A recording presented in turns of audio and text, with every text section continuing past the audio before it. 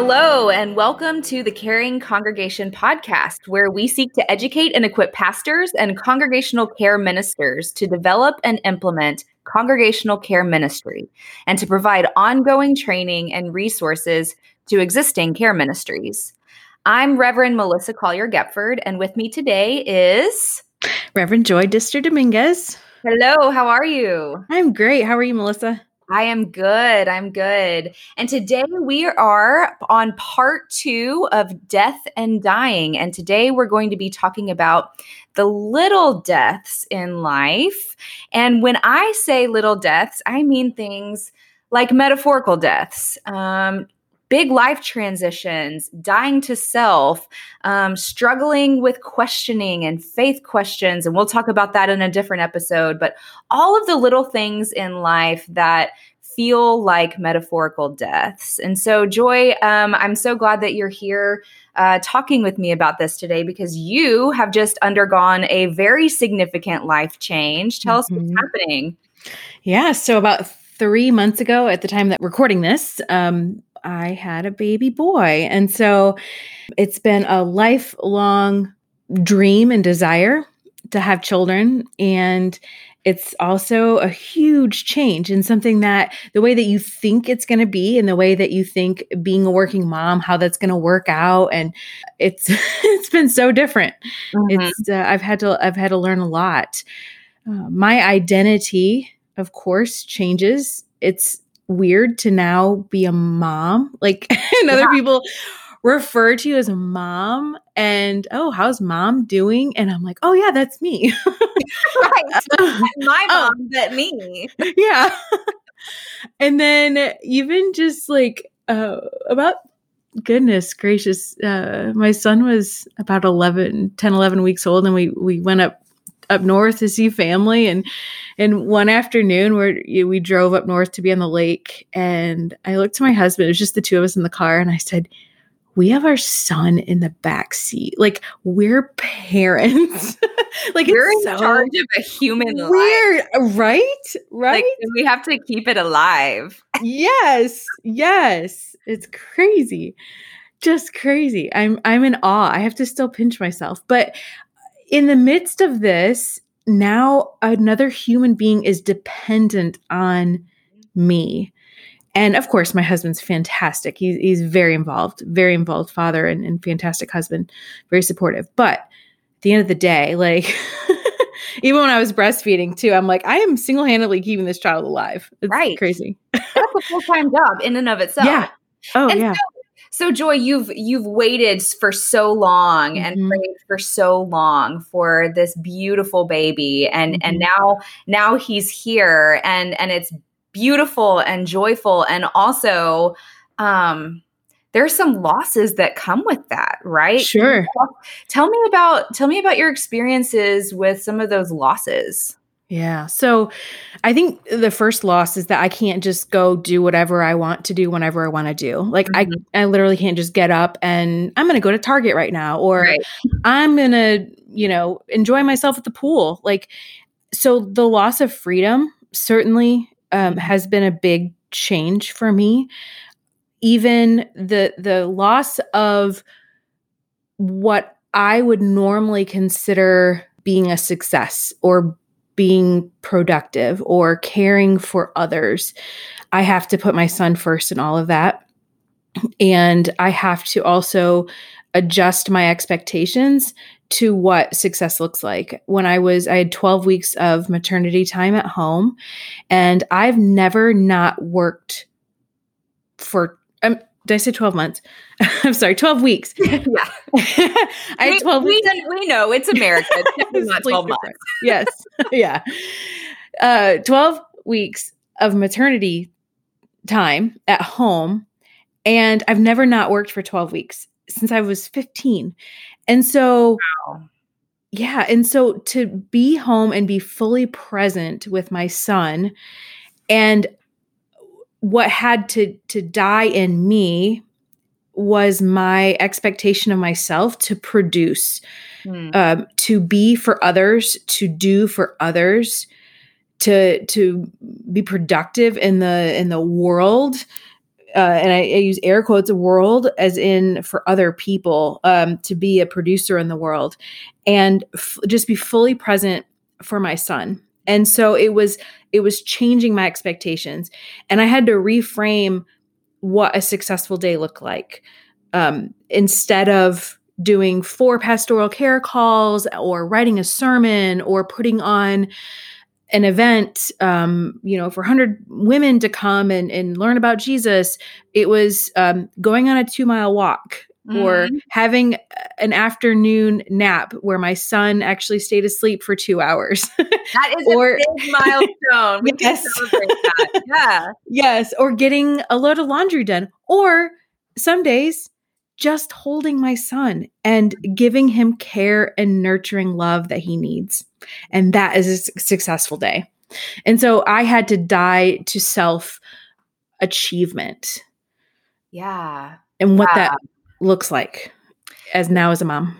That's so big. I think about, so I've got a 2.5-year-old. He'll be 3 in September. And I remember that time just feeling so disoriented. I mean, the lack of sleep. I mean, literally death to sleep, right? Yes. Like it doesn't happen. Yes. The little death of your sleep schedule and your eating schedule. I mean, if you're breastfeeding, it's like you're always thirsty and always hungry. And like just everything, you just, there's just a death of all of like even some of your basic needs, right? I mean, like I remember telling my husband, to feel human, I have to take a shower every day. Like that was like, I had to make that commitment because otherwise it's not going to happen. And so you're so, especially in those early stages, so disoriented. Hormones are going crazy. It is literally, and your body, right? Like your body is so different. Yes.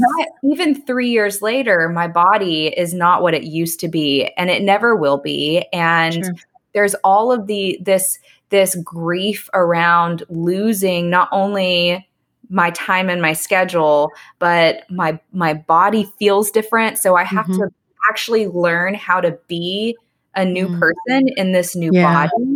Like there's a lot of, I mean, motherhood is like beautiful and gross and awesome and devastating and so joyful and all of the range of emotions. And there's some grief that comes along with the loss of what was.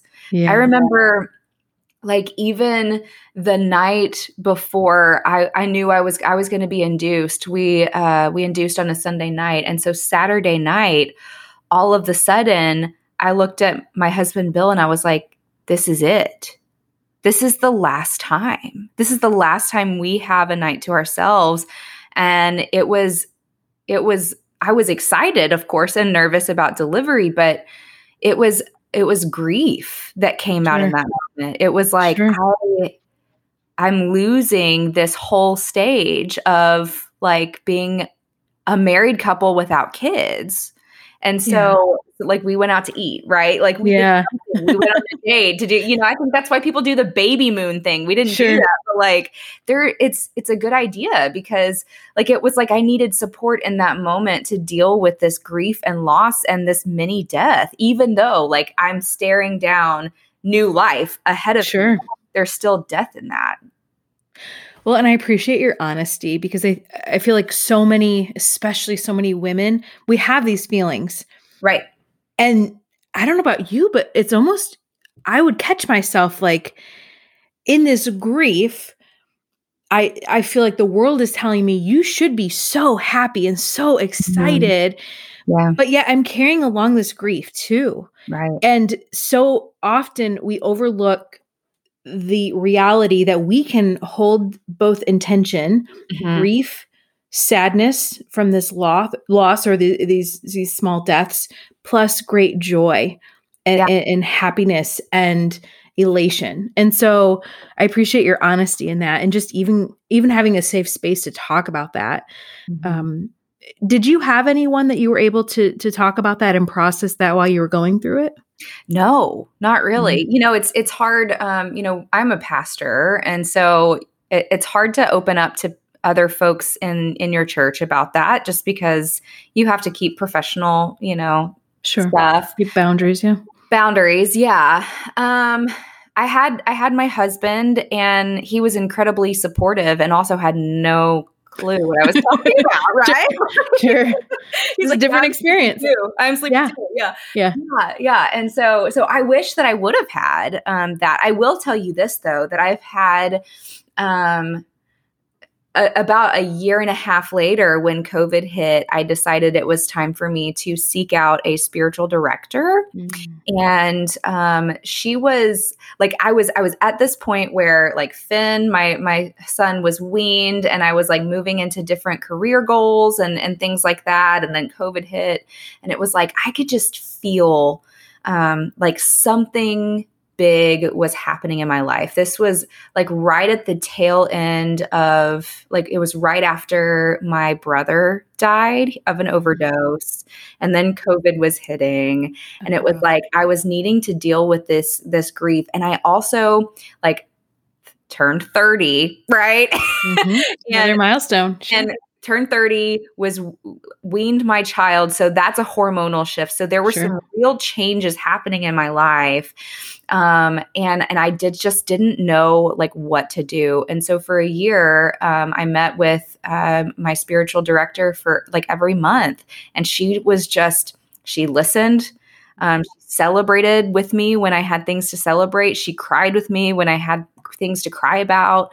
And at the end, and she just held space for me. And the metaphor that keeps coming up is she was a kind of like a death doula for me, like a metaphorical death doula. She's actually trained as a doula. Wow. And then she moved into this space where she does spiritual guidance and coaching, and she does similar work. She does similar work in a metaphorical sense, holding space, encouraging, helping meet needs. I didn't have a doula, but I had nurses that were really helpful in like, hey, let's try this position when you're giving birth. And so gentle nudges when you need them. She was doing these things. My spiritual director was, and I wasn't giving birth literally, maybe metaphorically, but I was also kind of dying at the same time, metaphorically, experiencing grief, experiencing loss, experiencing change, all during COVID. And then my dad got sick and he died. So I had this person, this support person alongside me, praying for me, encouraging me, and giving me space. She was the container for the chaos that I needed to let out, and it's just so important. Like I think about all life changes. I'm remembering when I got married. So my husband and I met at seminary. We graduated, and then 6 days later we got married. And then a lot. Anybody listening that's planning a wedding, like don't write a thesis and plan a lot time. Well, and we got engaged in February and got married in May. So it was like we planned this wedding really fast. Sure. So we did that. And then 2 weeks later, he was appointed to a church in Western Kansas, and we lived in Dallas. And so it was a change of location. It was like all of the life changes at once, right? Like it's like major life stressors too. That's a lot. I was no longer a Collier because I took on my husband's last name. So there was literally, truly a loss of name. Sure. And I remember this was so silly. It's so silly looking back now, but this, I think, is a good example of like the grief that I was feeling that I didn't even know. So we got married in Texas. And I planned on doing what my mom did when she got married, is keeping my maiden name, but turning it into my middle name legally. And so we had, our marriage license in Texas. And then when I got to Kansas, to legally change your name, you have to write on the certificate itself what you intend to change your name to. And in Texas, there wasn't a space to do that. And so I couldn't change my maiden name to my middle name. I had to keep my middle name and drop Collier. Oh, wow. Like I cried about that. Sure. Like, I mean, truly, like I had I had gotten my master's degree as Melissa Collier, right? Like that was something that it was like integral to who I was. And I love my family and I wanted to hold on to that. Mm-hmm. And so I lost that. It was literally a death of my name. And then, we moved into an area that, I had a master's degree in ministry and I didn't have a job because he was the appointed one and I wasn't. And so I worked in a jewelry shop, which I'm really bad at. I can't sell jewelry to save my life. So there was this death of like, I'm unemployed. Mm-hmm. And then when I was employed, it was something that I like was not good at and didn't feel purpose in. And so there was this death that came with marriage. I mean, that first year was really hard. Sure. There's a lot of little deaths that happen. Yes. I think marriage is hard in general, but then you add all that on top of it. Yeah, absolutely.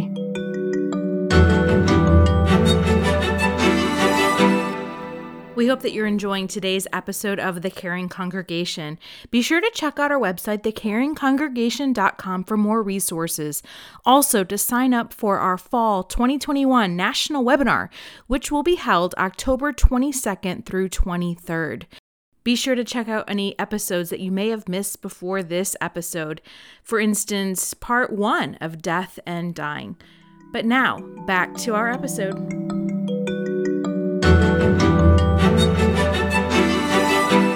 I think that death to self of independence, especially you and I are both very strong, independent women, that we look at marriage as a partnership, which is a beautiful, holy thing. Mm-hmm. But the decisions that you make now impact another person. Mm-hmm. And so that's hard. That's an adjustment. Certainly. Yeah. Certainly. Yeah, it is. So when we think about little deaths, what are some other types of little deaths or life transitions that come to mind for you? Well, I think for me, just even going through COVID, that was the death, loss of control, the uncertainty. That was really hard for me. I think that I remember those first couple weeks just sitting at home being, we had everything shut down. We were just at home. We went to the grocery store. It was the fear of the unknown. Yeah. And the loss of, I don't even know what tomorrow's going to look like. I don't know what next week's going to look like. We don't even know. And at that point, do you remember the moment or maybe the days where you realized this is much longer than just a week or two? Like, do you remember? Like, I remember having that like, oh gosh, yeah. This is serious. And yeah. Like, wow. And I think it was just, I remember really struggling at first of just not knowing. Mm-hmm. We just didn't know. And it was that death of being in control, knowing what's coming, planning. I'm a planner. And you're the displaced calendar. Yes. It's like, why even have a calendar? Right. Yeah. What do you got going on tomorrow? Nothing. We can't go anywhere. We can't do anything. We can't see anyone. We can't travel. I'm getting my calendar right now. So if you look at November, especially, I'm flipping. I know that people are listening, but like I'm showing my calendar for November, and I even have a vacation week blocked. But literally everything is crossed off. Like everything is crossed off. My boss actually just gave us, we had an in-person meeting not too long ago and we got like a gift bag and he put whiteout in there and it was like, we all need this because we're still like changing plans. But we're so uncertain. Mm-hmm, mm-hmm. We're so uncertain. I think about, and I even think so like with the death is like the death of knowing. And then even for me, I don't know if other people are this way, but as someone who has lost someone to COVID, I have real and significant trauma from this year. Sure. Like I'm hearing now about the Delta variant and the breakthrough cases that are rising. and my 2-year-old can't get vaccinated.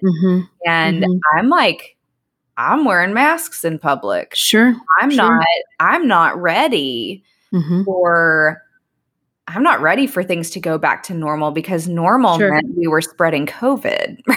Right. And so like there's some fear that comes with these big changes and the grief that comes alongside that. It's like, I don't think that we will be the same coming out of this, like as a society, you know, I think there's going to be suspicion and fear and real trauma for us to unpack. And I also wonder how you feel when I hear, let's go back to normal.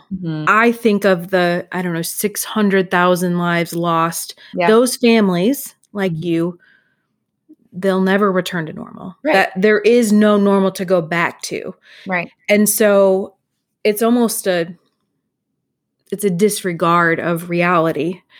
It feels like a slap in the face, honestly. Sure. This is what's supposed to be a COVID episode. Here we are. It does. It feels like a slap in the face. And I think also when I hear folks make light of, oh, we survived the pandemic. And I'm like, yeah, but 500,000 people didn't. Yeah. Over 500,000 people in America alone. And so like, what does that look like? And so when you think about loss on such a large scale, I think about societal grief that we need to unpack. And you and I have talked about that before too. Like there is truly, I mean, and here we can talk about, you know, metaphorical deaths again. There's some societal deaths that are happening with the way that the workforce is functioning now, with the way that the market, like I just bought a house. Oh my gosh, the market was bonkers, right? Sure. Even the way that our systems and structures are functioning. Like when I hear, so first of all, there's death to those things. Those things are not working the same anymore. And when I hear, let's go back to normal, what I hear is a desire for people to go back to normal for whom the system was working. Right.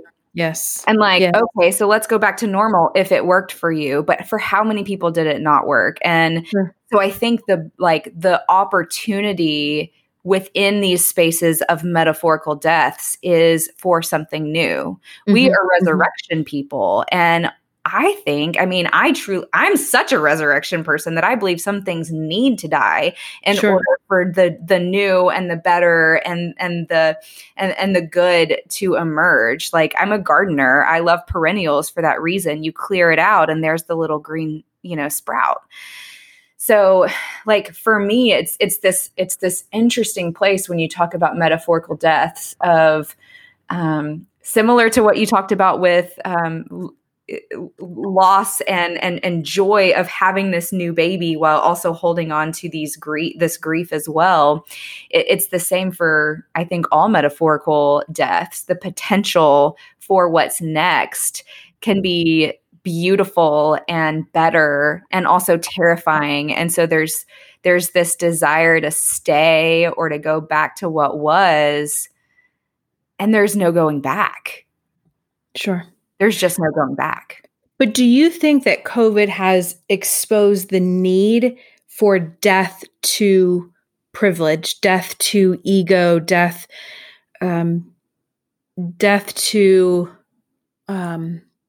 greed?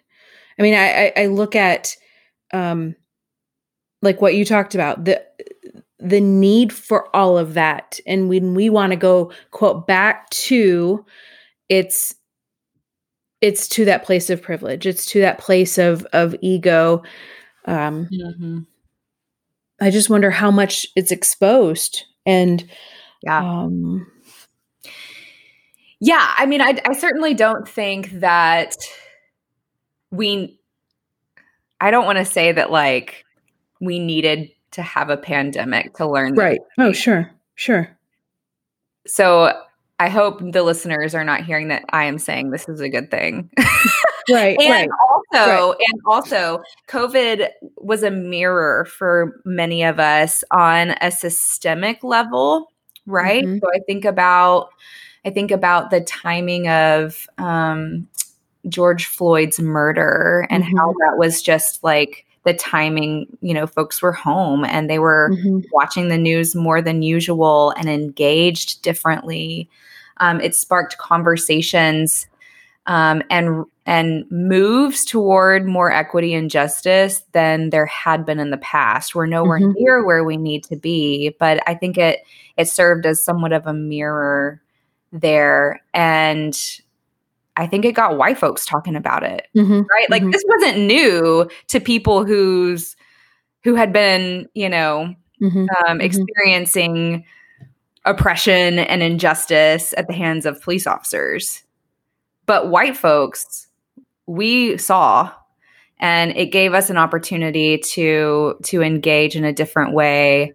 And some of us were late to the party, but now we're here. And so I think that was something that COVID kind of held up a mirror to. Think about church systems even too. So in my day job, I'm the intergenerational discipleship coordinator for the Great Plains Conference. And so I get to resource kids and youth ministry leaders. And it became very obvious very quickly that kids and youth ministry had to pivot away from this model of come to my building to get resourced and grow your faith, to let's resource the adults, the grownups and the families to be the primary faith formers. And really and truly, that's what it should have been all along. Right? Sure. Like kids ministry and youth ministry should be resourcing the adults to be the primary faith formers, because they are. Like 1 hour a month isn't going to be the primary faith forming mechanism for a child. Right. And so we've had to rethink that system. We've had to rethink. So, and I think about which is a death. I mean, it's totally a death. It's the thought of, I'm going to send my child to church to learn. It's that exporting of the faith in a sense. And it's a death of, where the resurrection comes is the empowerment by each parent to be the faith leader. Yeah. And there's a death too with there's a small death for kids and youth ministry leaders, because I wasn't hired to create curriculum. I was hired because I love kids and I get to be around kids, and now I don't get to do that, or I have to figure out how to do it differently. And so, I mean, that's just one sector of it. I think about, you asked about greed and Jeffrey Bezos is in space right now. So I don't think COVID,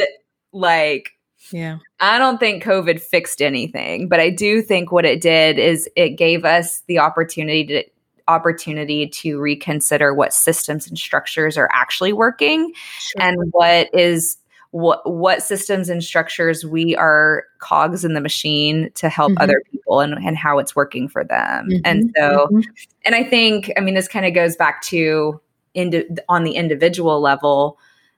A lot of people are unpacking their trauma right now, and that has some significant implications for breaking generational habits and curses, if you want to call them that, or trauma, death to specific relationships between different, family members who have different beliefs politically.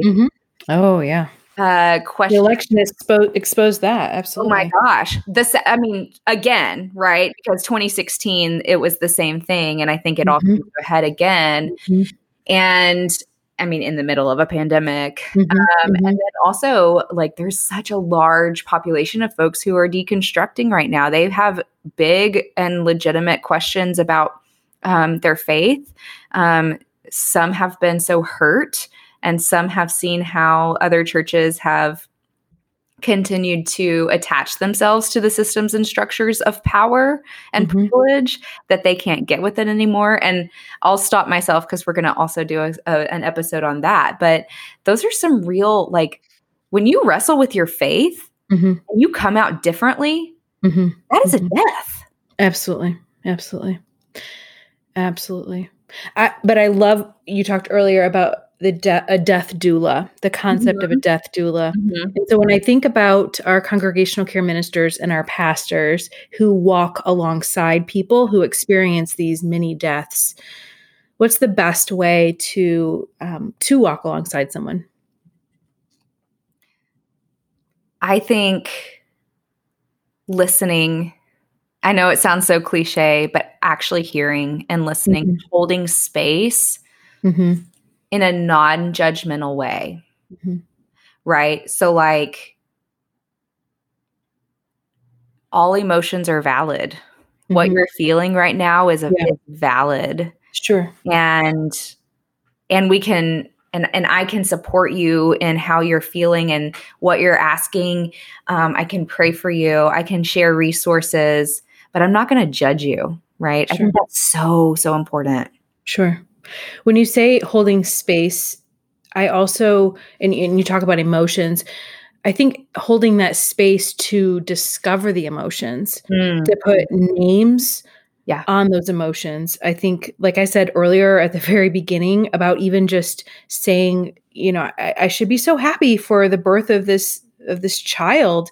And yet this is hard. And these are the emotions I'm feeling, and not feeling judged. I think that's so important. Well, I love that. I love it. So many great ideas. And I think just naming it, talking about it, and having this space to discuss the mini deaths is so important. So I'm grateful for this time together, Melissa. Me too. Thank you so much, Joy. Would you like to pray us out? I'd love to. God of grace, we give you thanks for the opportunity to hold space, to talk about difficult emotions, to talk about these mini deaths that we have and will continue to have. And yet in the midst of that, oh God, we are resurrection people. And you walk alongside these deaths and these resurrections. And for that, we give you thanks. God, we pray all this in Jesus' name. Amen. Amen.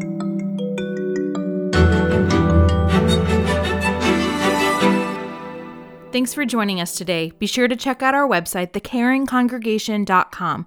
There's resources, information on our upcoming webinar that's in October, also information on our brand new books, The Implementation Guide and Care Minister's Manual. Until then, may God bless you and keep you.